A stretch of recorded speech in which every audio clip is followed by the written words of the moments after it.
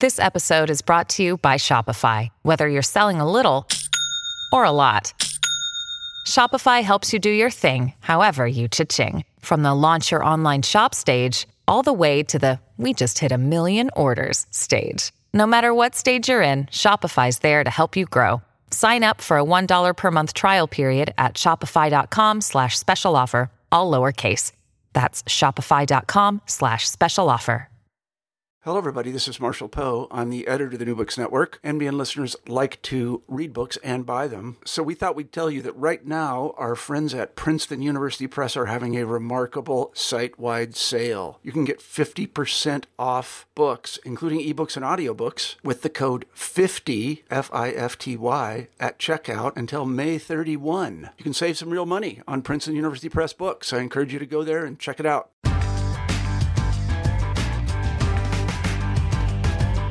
Hello everybody and welcome to New Books in Folklore. I'm Rachel Hopkin, one of the hosts of the channel, and today we'll be hearing from Jo Farb Hernandez about her huge and sumptuous book, which is called Singular Spaces, From the Eccentric to the Extraordinary in Spanish Art Environments. Jo Farb Hernandez, welcome to New Books in Folklore. Rachel, I'm delighted to be here. Jo, I wondered if you could start by telling us a little bit about yourself. I was born in Chicago and went to school in Wisconsin, where I got my bachelor's degree. And it was at that time when I met my then boyfriend, now husband, Sam Hernandez, that we started going out on weekends to visit some of the really interesting art environments around the state of Wisconsin.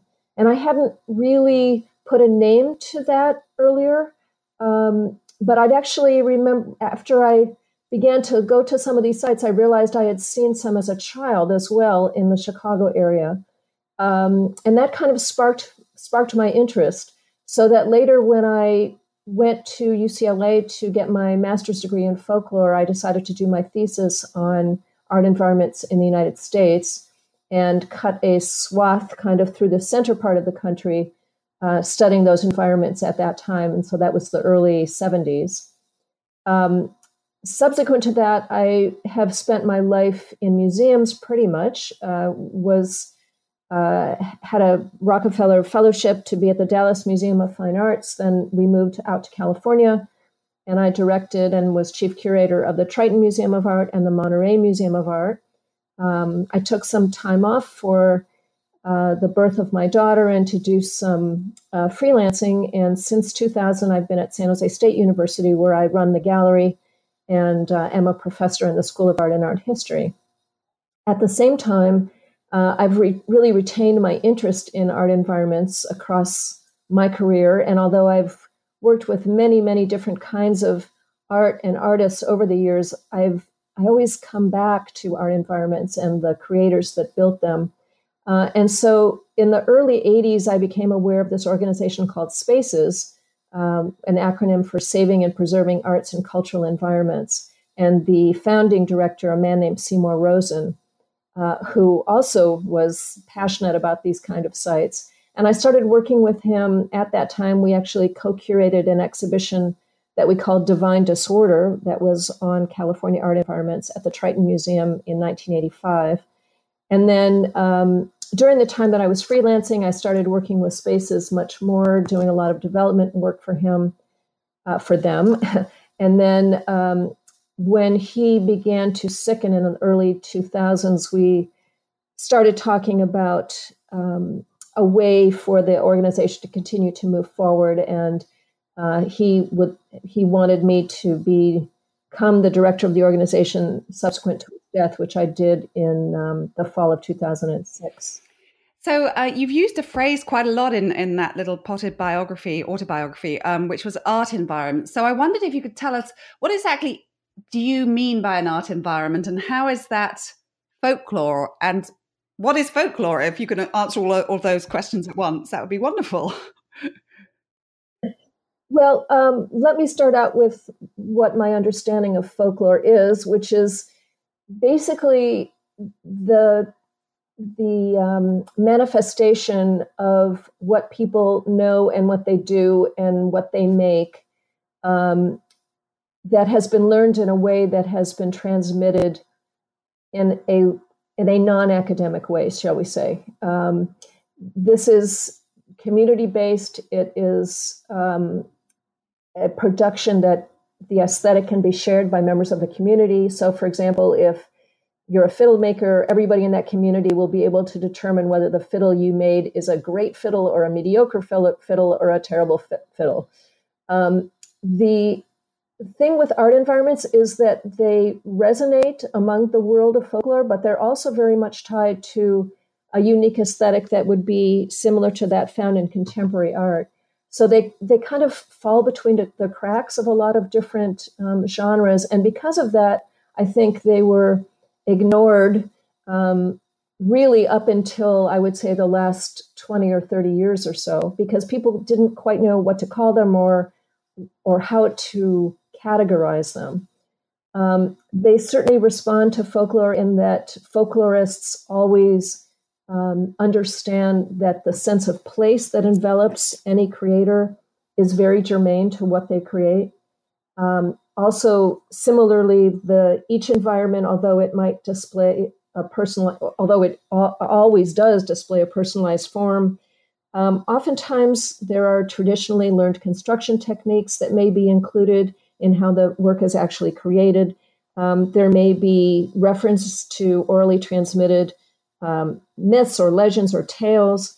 And it's interesting that although today we tend not to call them folk art environments, in the early days when they were trying to actually formulate a descriptor, a definition for this genre, they did call them folk art environments in order to distinguish them from the kinds of public art installations that contemporary mainstream artists were then creating.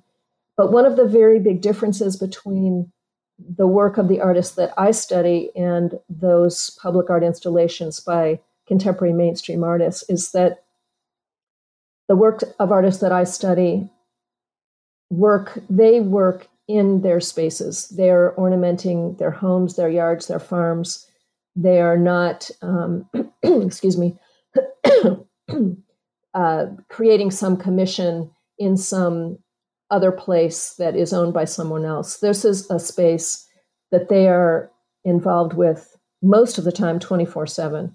And for that reason, it becomes really as some other scholars have put, it's almost like a three-dimensional curriculum vitae, because as they're involved with it on a day-to-day basis, on an hour-to-hour basis, it's changing constantly, and it's reflecting their concerns and their interests across their lives.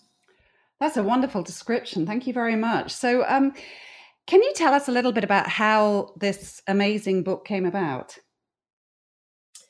It actually came out of another book that I was writing. We had, my husband's family is all from Spain. And although we live in California, and although teaching Spanish in the schools is kind of standard, the instruction that my daughter was getting in Spanish in her school was terrible. And every year they would start with the same, this is your nose, this is your mouth. Next year, this is your nose, this is your mouth. And so we had an opportunity to go to live in Spain in 1999. One of Sam's former professors had a home there, and he wasn't going to be using it. And he offered to let us live there in a small village in southwestern Catalonia, which is in the northeast corner of Spain. And so we took him up on it, and I was able to kind of move my projects to the side.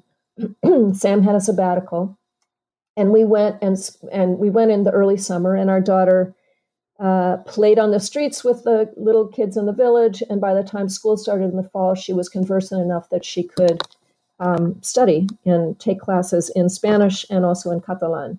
Oh, wonderful. And so, yeah, it was a life-changing experience. And so she had her job, which was going to school, and Sam was working on his art. He's a sculptor.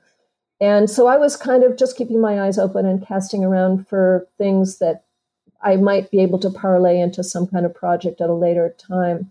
And so I ended up working with several different artists and artist groups to write a book that was called Forms of Tradition in Contemporary Spain, that was published by the University of Mississippi in 2005. And it looked at the fact that there was a continuum of traditionality that went from artists that are very, very, very, very traditional. In this case, a potter that I worked with in La Mancha who didn't even use electricity for his wheel. He just used a wooden wheel that had been brought over by the Phoenicians in the 3rd century, and was rigorously rustic about how he approached his work. To, at the very other extreme, this art environment builder, Josep Pujula, who we just happened upon as we were further up north. And as I was working on all these artists, I, of course, had to do a lot of background research because my own background is not Spanish, and I didn't know that much about particularly the religious background that would contextualize some of these other kinds of projects, like this group of devils that run traditional street theater, or the large paper mache figures that they use for village festivals and events. And I was finding wonderful contextual material and a lot of research that had been done by Spanish folklorists in these other areas, but there was nothing on art environments in Spain. And so because I'd been involved with them since the early 70s, as I was trying to work on Josep's chapter, I realized that I guess that was going to be my to write a book documenting the art environments of Spain. And I didn't know of many. By the time I had submitted an application to the Fulbright Commission, which I ultimately received a Fulbright in 2007, 2008, I knew of about a half a dozen sites around Spain, and I was guesstimating that I might find 15 or 20 more. But by the time I had to bring this project to a conclusion, because the book had to come out in conjunction with an exhibition that I was doing at the university, I'd learned of 45 artists. And so this book includes 45 artists, and there are more. Right. I'm curious about, so when you proposed this book for publication, it's got over 1,000 color photos in it. I mean, well over 1,000. I think it's just over 1,300, plus a CD that includes another 4,000 or so photographs and site plans. I mean, was it something that was difficult to get published in the first place, or was it okay because it coincided with this exhibition? No, it was very difficult. Because, as I mentioned before, this genre falls through the cracks, and so the traditional folklore presses weren't really interested in doing it. The architectural presses were a little bit leery of it. The contemporary art presses, it was kind of too out there for them. The other issues, of course, were that I was writing in English but talking about Spanish sites. So the Spanish publishers weren't really interested, and the American publishers couldn't understand why anybody would want to buy a book on, or that many people would want to buy a book on Spanish art environments. Plus, it's big, and the many of the original publishers with whom I began discussions, their first question to me always was, well, let's just do this as an ebook. And that was totally contrary to this idea that I had in my mind about what this book would be, in part because most of those artists did not have internet access or a computer or any way to access later what I would be writing about them. And although the majority weren't able to understand my English words, of course, they could at least see that they were big, beautiful photographs and that the work was being presented in a respectful and professional way. Absolutely. Well done for you for kind of like pulling it through to completion. Now, I can't remember, did you actually define what you mean by art environment? I know that we talked about it in conjunction with folklore. I can't remember if you had a succinct definition of art environment. Well, not so much. They're unique. It's not like you can define art environments like you can define Impressionist painting, or like you can define, rural barns in America or something like that, in which there are kind of standard typologies that you can respond to.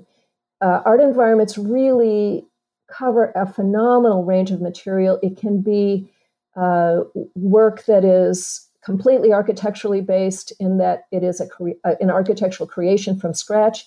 It can be an existing architectural structure that has been modified or decorated. It can be new sculpture that has been created. It can be paintings that cover the interior of a home. It can be topiary. It can be grottos or parks or interior spaces, exterior spaces. It really covers an entire range of material. The kind of few things that you can talk about that may be similar in the different cases would be that there's some kind of monumentality there, either in the scale of the work or in the number of components that are included in the work. And the other thing that is interesting about them, although this is kind of not part of the definition per se, but it is something that helps us understand them, is that most of these were started after the artist completed a life's work of a life's worth of work, so that he or later she, I'm finding a few women now as I'm continuing had put in a life's career. They'd been a factory worker or a farmer or a sailor or a whatever, and after they had completed their work, they still had energy, and they were able to. They wanted to transform that energy into something that was productive, and it would give them another kind of validation for existence, in a sense, that it would be giving them something to do, and they're being creative and they're being expressive, and they're able to create in a way, because none of these artists, and I'm using the term artists, although most of them really don't self-identify as artists. So most of these creator builders really had no reference point to the larger art world. And certainly most of them would not have necessarily considered what they were making art. The builder, Josep Pujula, who, as I mentioned, is the one that first got me started on this track when I found his site up in Catalonia, I worked with him from early 2000 until he died in 2016. And it took him 12 to 15 years before he actually would acknowledge that what he was making was art. I would kind of tease him over the years and he's like, no, I'm not, this isn't art. This is just a hobby. I'm doing this to entertain myself. He came up with all these other descriptors for it. But he finally came around to the idea that what he was doing really is best described as art. But it was kind of a different way of self-identification that he had to kind of get to after, it took him time to wrap his mind around that. And that was really true with several of the other works that I worked with articulated that as well. There's like, well, artists, well, why am I in this? It's like, well, actually, I would consider you an artist. They're like, me? So right. It was interesting in that way. I guess I veered off of your question, but no. That was perfect, because you answered the question and then went off in an interesting direction. And so now I'm thinking where to go from here, because we've got all these lovely artists to talk about. And when we were setting up the interview, we had a little bit of a back and forth about which artists to feature, and I think you suggested to me that I take a look and see which ones particularly interested me. And I wrote back to you, and having tried to do that, and said, well, they're all interesting. I don't know where to go. But I guess we could start by looking at Pujula's work. Is that how you pronounce his name? Because this is the first one you saw. Do you remember your first sighting of his work and what it was about it that grabbed you? It's just amazing. Well, I should preface this by saying that we so enjoyed our time in Spain that in 1999 that we decided to buy a house there. And we were looking in the area in which we were living down there in Horta de Sant Joan in southwestern Catalonia. But a former art dealer of my husband's was living further north. And he said, oh, you should look up here. This is a much nicer area, beautiful between the Pyrenees, the foothills of the Pyrenees and the Mediterranean Sea, and a lot of art activity, et cetera. So we went and we looked in that area, and ultimately bought an old farmhouse up there. And so we were just taking a little field trip out away from the house at one time, because we actually ended up spending about 10 years fixing it up. Oh my goodness. And, just kind of going for a drive to kind of learn a little bit about our new surroundings, and just passed this on the side of the road.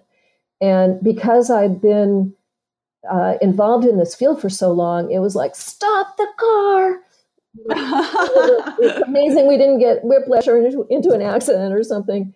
But Pujula was up in the towers. He was about 100 feet high above the road, hammering into these amazing wooden towers that he had constructed, kind of interlacing them with willow and other flexible reeds that I later learned he'd gathered from the nearby banks of the Fluvia River, which ran over in that area. And so I started documenting him and talking to him. And so, as I mentioned, this first documentation of his that went from about 2000 to 2005 was captured in the final chapter of my Forms of Tradition in Contemporary Spain book.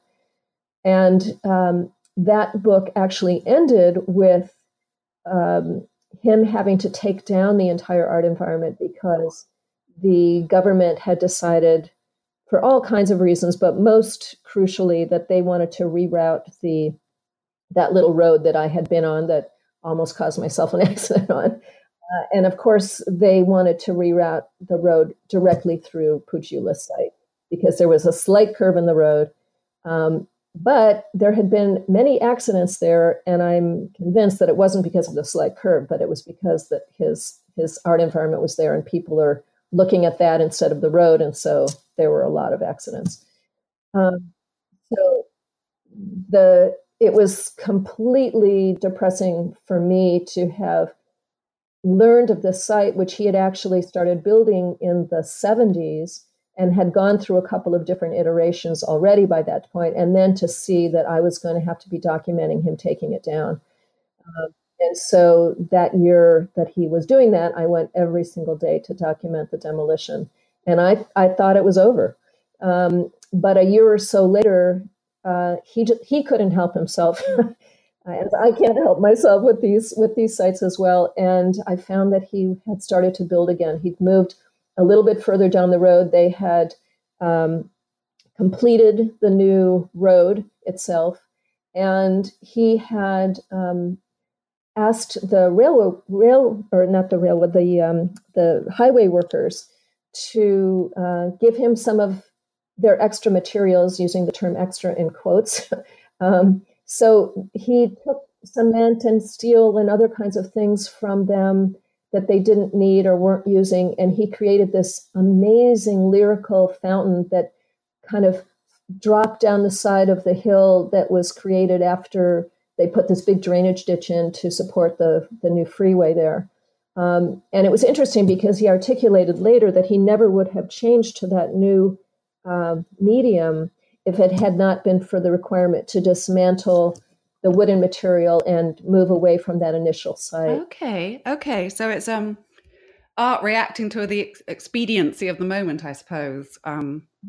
Yeah. The thing that's interesting is that he continued to do that, and after the highway was completed and the workers left, and there was no longer any opportunity to access the steel and concrete, then he went back to the idea of the labyrinth and these towers and created a site that was even more spectacular than before.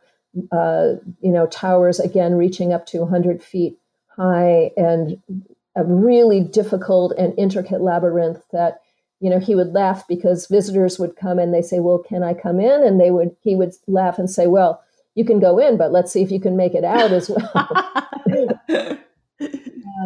And he ended up having to take that one down as well. And then finally, in the very last years of his life, the community finally rallied to his cause, and we were able to convince the county that they needed to to honor this site and to preserve it. And so he, at the very end, then built 4 additional towers that he was actually working on when he had a heart attack and died in June of 2016. Oh, gosh. So I know that local opposition is kind of a theme in the book. I mean, quite often neighbors or municipal authorities or both have some kind of objection to the art environments. What made the local people in Pio Giulia's case come around to him, change their mind about his work? Well, I think that it finally became evident that the labyrinth and all the towers had really become part of the identification of the village. The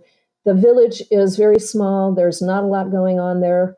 And people would come to this village just to see the labyrinth. Okay. And so as I kept trying to tell the municipal authorities for years, they're bringing Euros into your town.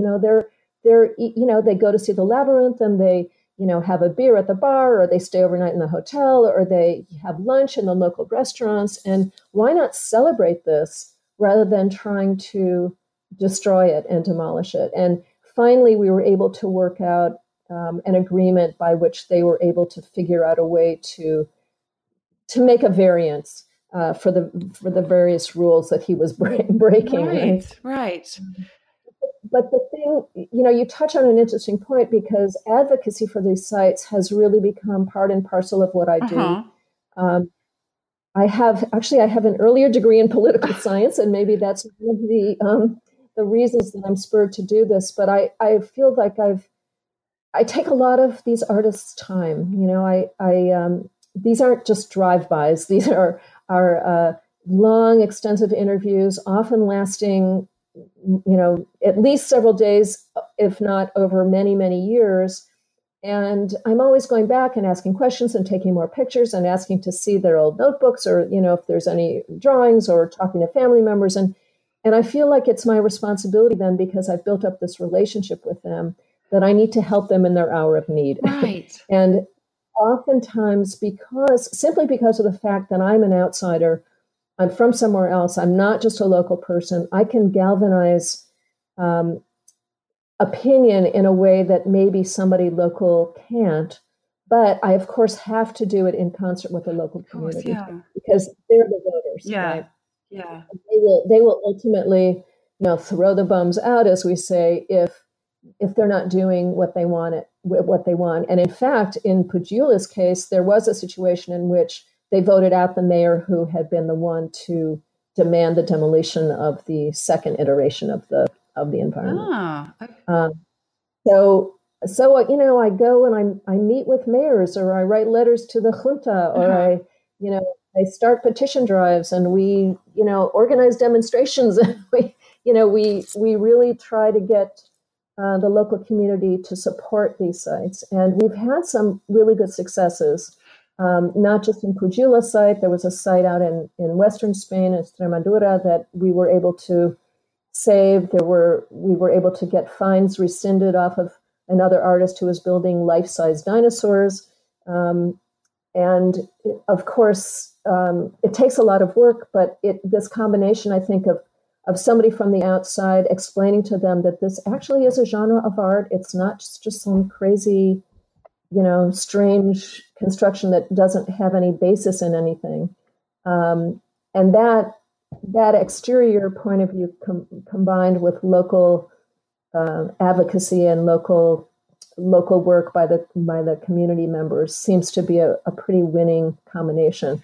This doesn't mean that we haven't lost sites, because we have, but we do what we can. Oh, that's really terrific to hear, actually, because I think folklorists are quite often interested in how other folklorists have carved out their careers, because it's not the most obvious discipline. And so the fact you've been able to unite your folklore interest with obviously an interest in political science and now gain from doing that degree is great to hear.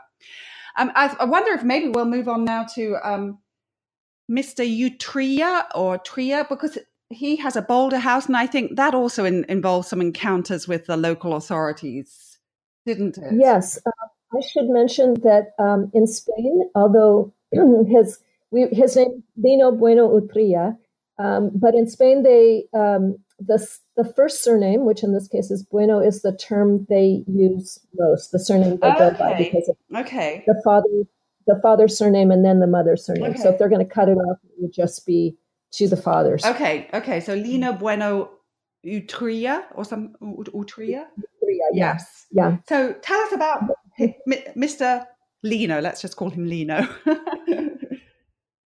So this is an interesting situation, especially because it is not unheard of in Spain for people to live in caves. There are in the southern part of Spain, there are entire communities in which they have carved out living spaces within caves. We know that caves provide, as long as they're big enough, they provide a really satisfying dwelling because there's not a lot of temperature, humidity change. They retain heat and they keep the temperature and the atmosphere fairly stable over time. So it's kind of interesting that this particular house, which this single man carved out of this huge boulder at the end of town, became notable. But I think it's because there were no cave dwellers in that particular area of Spain. But this is an interesting story because for me, the story almost reads like a fairy tale. He was this very poor man. He worked as a day worker, just making just pennies every day. He had many, many children. He didn't have a good house. They would rent places and then they would get kicked out because they weren't able to pay the rent, even though it was just pennies every month. And so he got this idea that he would carve out a home in this big rock if the city council would let him do that. And of course, they kind of laughed him out of the room the first time that he proposed it. And then later, when he persevered, they said, well, yeah, you go ahead and do that. And if you can really pull this off, then we'll give you the property later. And so he took them at his word and he worked year after year after year. I'm forgetting exactly. I think it was in the neighborhood of 30 years or so that he hacked out with just very, very primitive tools, carving out spaces within this large boulder. And then he went back to the town council after he had made, I believe, the first floor's worth, and they said, no, forget about it. We were just kidding. We're not going to give you that piece of property. And he was just devastated because he'd been working all those years making the assumption that he would have claim to this piece of property if he showed that he had worked it. So he actually decided to write a letter to the King of Spain. And he was, again, this is in the middle of Spain in a teeny tiny village. He was not particularly literate. He had to get help from that. But somehow this letter actually made its way to the king, and the king decided that this was an interesting enough story that he actually came to visit him in this home.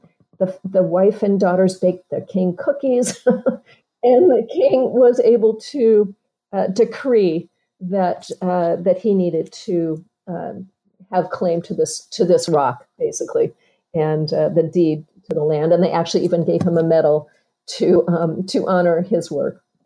So that's such a beautiful story. I love it. Yeah. And he continued to work really until he died. And the family today has opened the home. Nobody lives there any longer, but they do open the home, and people can come in and see this amazing task, including his tools, which are still there. He went through several chisels, just working them down so that there was nothing left carving into the stone. And there was even a kitchen with a fireplace, and how difficult it must have been without the technology that we have today to start at the bottom by chiseling up and start at the top by chiseling down and actually meet in the center of this rock such that the fire and the smoke would actually exit from the ceiling. So I should clarify for our listeners that a lot of the artists you met and you've spoken to, but some of them died before long before the book was ever thought of. And so you're visiting the sites and speaking to people connected to the sites now. In this particular instance, I was speaking to family members. I think grandchildren, maybe one son as well, but the grandchildren primarily. So from there, I wonder if we should maybe move on to Garrido Garcia, because that's another interesting story underlying the creation of his art environment. I'm just going to turn to page 106 because I think that's where it starts. This is a really interesting story, and it, in some ways, it really personifies the genre in that. Although certainly not all art environments are birthed in a moment of trauma or some other significant life event. In this case, it was. And Jose Maria Garrido Garcia was a fisherman. He lived in Sanlúcar de Barrameda, which is in the far, far southwestern corner of Spain, in near Cádiz, and it's a little fishing village, and everybody had something to do with the sea. The men were all sailors, the women would process the fish, and the entire economy of the community was built on this. And his family were fishermen, and of course, as soon as he was able to get his license at the age of 15, he was out on the boat. But after he had been working for several years, he and his partner were out on the boat, and a terrific storm came up, and they were wrestling to keep their footing on the careening boat. These are not huge fishing boats by any stretch of the imagination, and the anchor grabbed the pants leg of his partner and pulled him overboard. And Garrido tried desperately to save him. After the storm passed, they went out. They tried to troll the waters and find him, but they were never able to find the body. And this was such a traumatic event for Garrido that he decided he would never again go to sea. And this was an amazing life event because, as I mentioned, this entire community was built on fishing and sailing and dealing with the sea and using the bounty of the sea, etc. But he couldn't deal with it anymore. It was just too traumatic for him. So he left, and he went to France for several years. He and his wife worked there. But at the place that they were working, they weren't able to, children were prohibited, apparently. And so when she got pregnant, they had to leave, and they moved back to town. And he decided that he was still really haunted by this death of his partner and the fact that he hadn't been able to do anything, and probably a level of guilt that he had survived when his partner hadn't, and his partner had left 5 kids and a pregnant wife behind. And so he decided that he'd create a memorial to his partner and to all of the sailors that had been lost over the years on the seas. And so he purchased a very derelict building that was near the town market, dating from 1503. It had been originally a place where they had done some customs work with goods that had come in from America and the West Indies. But most recently, it had become degraded, and it had actually turned into a house of prostitution, often used by the sailors as their last stop before they left on a longer voyage. And so he decided that he was going to turn this building into a museum of the sea. And so he did. He covered the entire outside with placards that were proverbs that were usually told by fishermen. And on the inside, he covered the entire interior with seashells and other detritus that he picked up from the beaches. So he would never go into the water. He wouldn't even go in to swim, but he would comb the beaches, and he would pick up what the waves had tossed back. A particularly lucrative time would be after storms, of course. And off of the coast, there had been many, many, many shipwrecks over the years, because this was a turbulent area in the waters where the Guadalquivir River empties there into the Atlantic. And so it was just very turbulent. There were many, many shipwrecks. And as new storms would come, some of these older materials would get dislodged and find their way onto the beaches. And so he was even able to collect old Greek and Roman coins and glassware and other kinds of things. And so he added all of these different materials to the interior of his museum. And he wanted to use the museum to tell the story of fishing in his village and how important it had been to the community and to the entire region. On the upper level, where there was a rooftop terrace, he actually built what looks from afar like a ship with masts coming up and rigging, but again, it was all created from found objects that he found on the banks of the rivers or on the beaches of the ocean, and dragged back to this home, which is not, as I said, it's near the market. It's not actually that close to the sea if you're dragging materials from the beaches. But it was a phenomenal site and really creative and really inspirational. He said that he had plastered over 80,000 conch shells on the walls. He also had photographs of all the old ships that had come through that port. He had several memorials in there. One was to the sailors who had been lost on Columbus's voyages because they had left from that area, from that port. And he actually named them and paid homage to them. Interestingly, he also had a memorial to those who died in the German Holocaust, because he said that, of course, Franco was on the side of Hitler, and he said that growing up, they never heard about it. And it wasn't until decades later that they heard that these atrocities had happened, and he felt so terrible that these events had happened, and he hadn't known anything about it. And so he created an homage to those souls who had been lost at that time as well. He lived very much on the edge. Since he was no longer fishing, he had beautiful calligraphy skills, and so he became a sign painter, and he painted signs for various businesses around town. And then he would also go down to the market and get like the jawbones of sharks or other large fish, and he would dry them out and sell them, for €5 he had a little stand near the market. So it was very, very subsistence living, and all of his energies were poured into creating this homage, this memorial.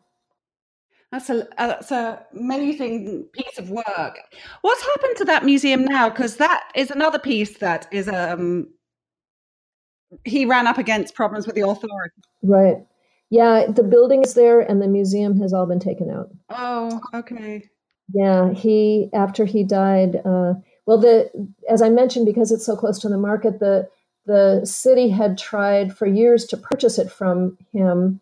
They wanted to create kind of a whole condominium or apartment complex there, and he wouldn't sell it because he felt it was so important, the message that he was trying to put out with his museum. But there was a building next door that was rotting and the roof fell in, and one of the laws in town is that you cannot prejudice a contiguous building. If there's something wrong with your building, you have to fix it so that it doesn't damage the next door. And the city didn't even do that, even though it was their law, because they really wanted his building to be taken down.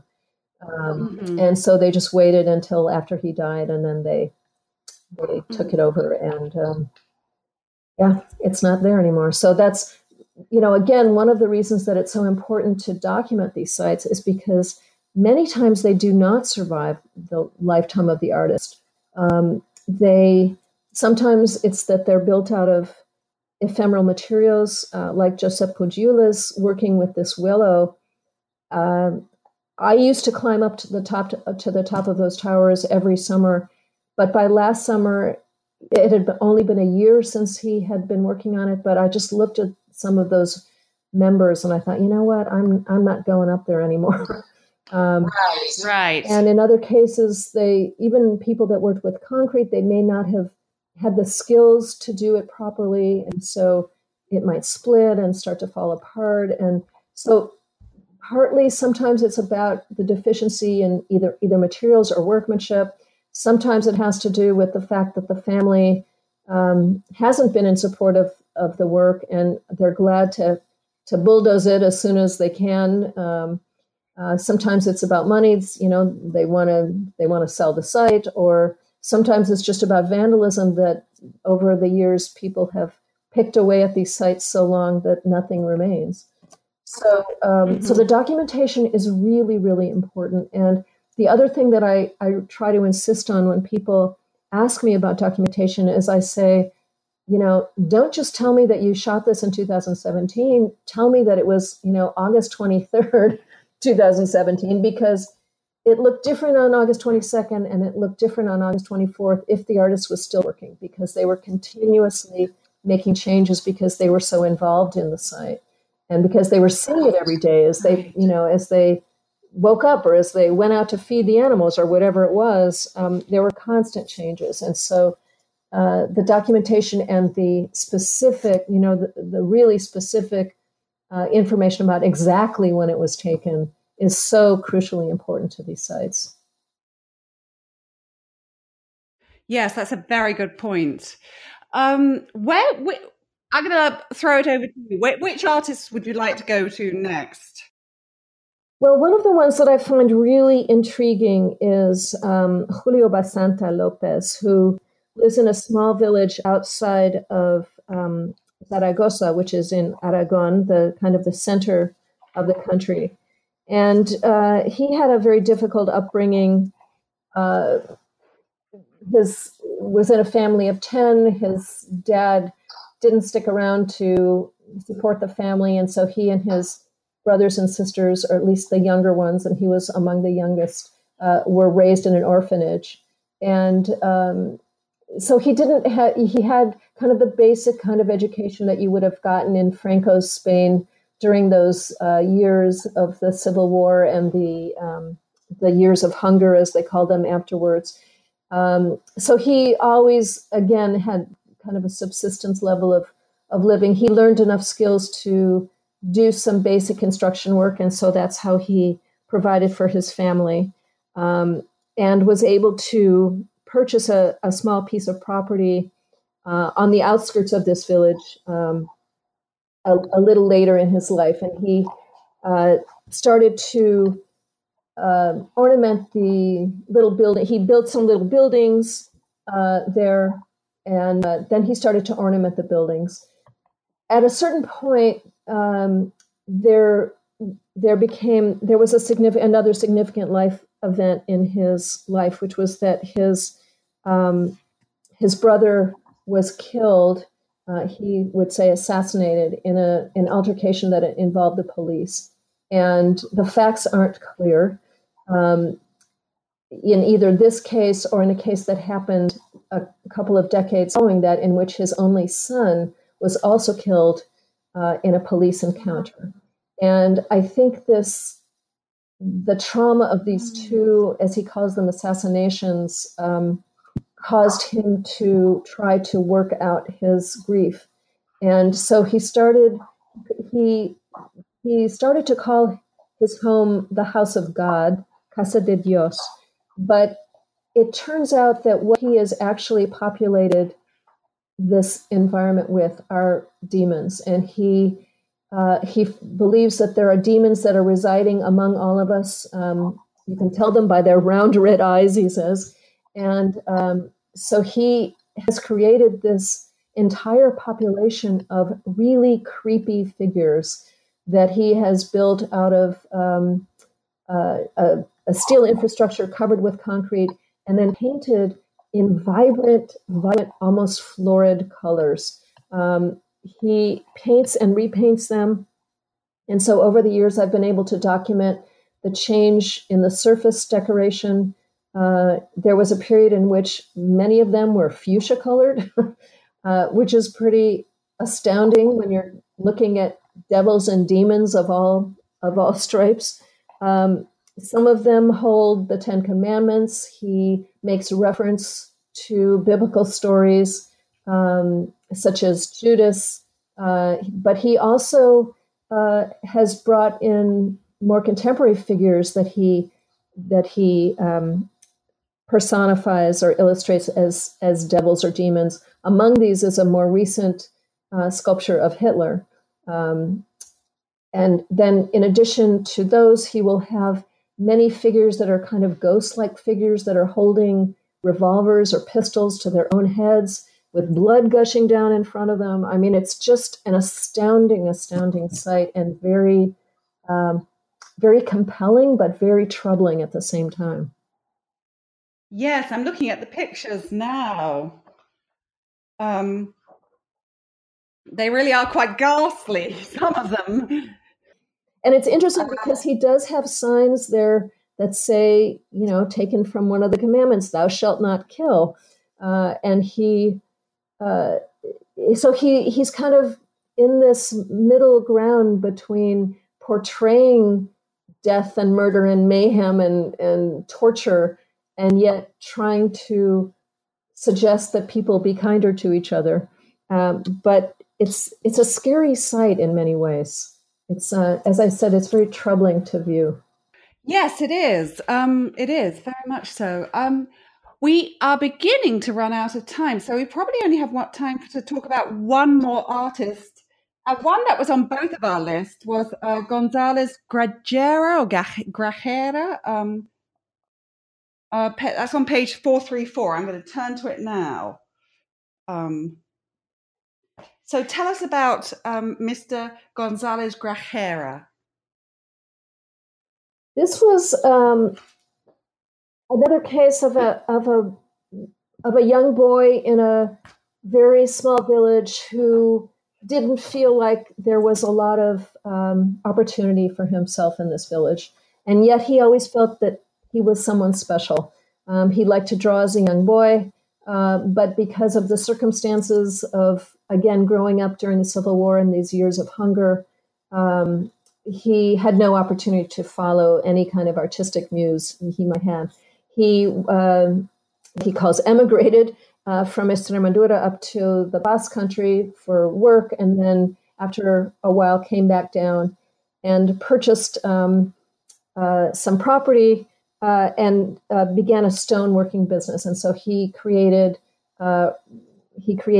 tombstones for the local population, and also things like granite shelves or walls or those kinds of things, steps. He was given a portion of the property from his father as his father got older, and he decided that he was going to build a country home on this piece of property that would be unlike any that anyone had ever seen. And he just started to build, and he has created this phenomenal site that is full of fantastic flowers and animals that don't exist in nature, and the entire structure, the entire architectural structure, which is very complex, doesn't include a single straight line in it anywhere. He just feels that straight lines are boring, and he really wanted to use this to celebrate the curve.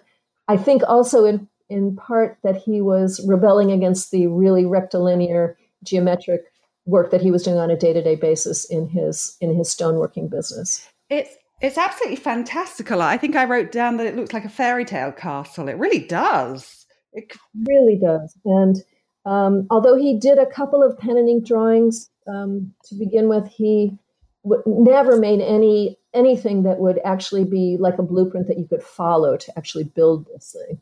And he said that architects would come in and they'd be astounded to see, licensed practicing architects would be astounded to see how he could make curves go up and down and out and in at the same time. It just completely very, very complex circumstances. He also ran into trouble with the municipality, who wanted him to stop building. They came up with all kinds of reasons that he was, going against the urban codes, etc. But finally, again, the government changed and a new mayor came in who was more sympathetic. And so he was able, although he had stopped probably for a good 7 to 10 years altogether during the kind of 2000s, towards the end of his life, he was able to come back and really continue to work on the site with great flourish. He didn't ever finish. He died in December of 2016. But he had a son who was working with him in the stoneworking business who has been continuing some of his work. And the family will periodically send me new photographs of how things have changed and how they're continuing to work on the site. So he was never able to move in and enjoy it the way he had thought he would, but he has made a lasting contribution to this entire area because it is really one of the most spectacular sites in all of Spain. So a lot of the men that you have interviewed or the works that you've documented, they've been constructed over many years and they include tons of detail. And this book was constructed over many years and contains tons of detail. And it sounds like you're still ongoing with this research. You said that since the book, which only features men, you found some female creators of art environments. Are you seeing any kind of like pattern between your work and the work of the people that you're documenting? Yeah, I'm afraid that it's become just as obsessive as the artists themselves. Yes, it's interesting. I was able to spend 14 months in Spain together running the CSU's international program during 2015, 2016. And so I gave a lot of lectures around the country. And at the end of every lecture, I would say, so if anybody knows of any sites that are not in my book, let me know. And it was almost kind of a capricious throw out to the audience at the end. But every time somebody would say, oh my God, at my grandfather's village, there's a fill in the blank, right? So I'm actually embarked on the second volume of this book. I actually already have somewhere in the neighborhood of the same number of artists, around 40, 45 artists. And I just learned of another one today. I mean, it's just unbelievable how many sites there are. So I'm hoping, I do have a sabbatical in the fall, and I'm hoping to really just power through it and hit all of these sites that I currently know about so that the next book won't take me 14 years to do like the last one did. I'm curious though, when you hear of another art environment, are you kind of like, oh no, not another one? Do you ever feel like that, or is it always excitement about the prospect of?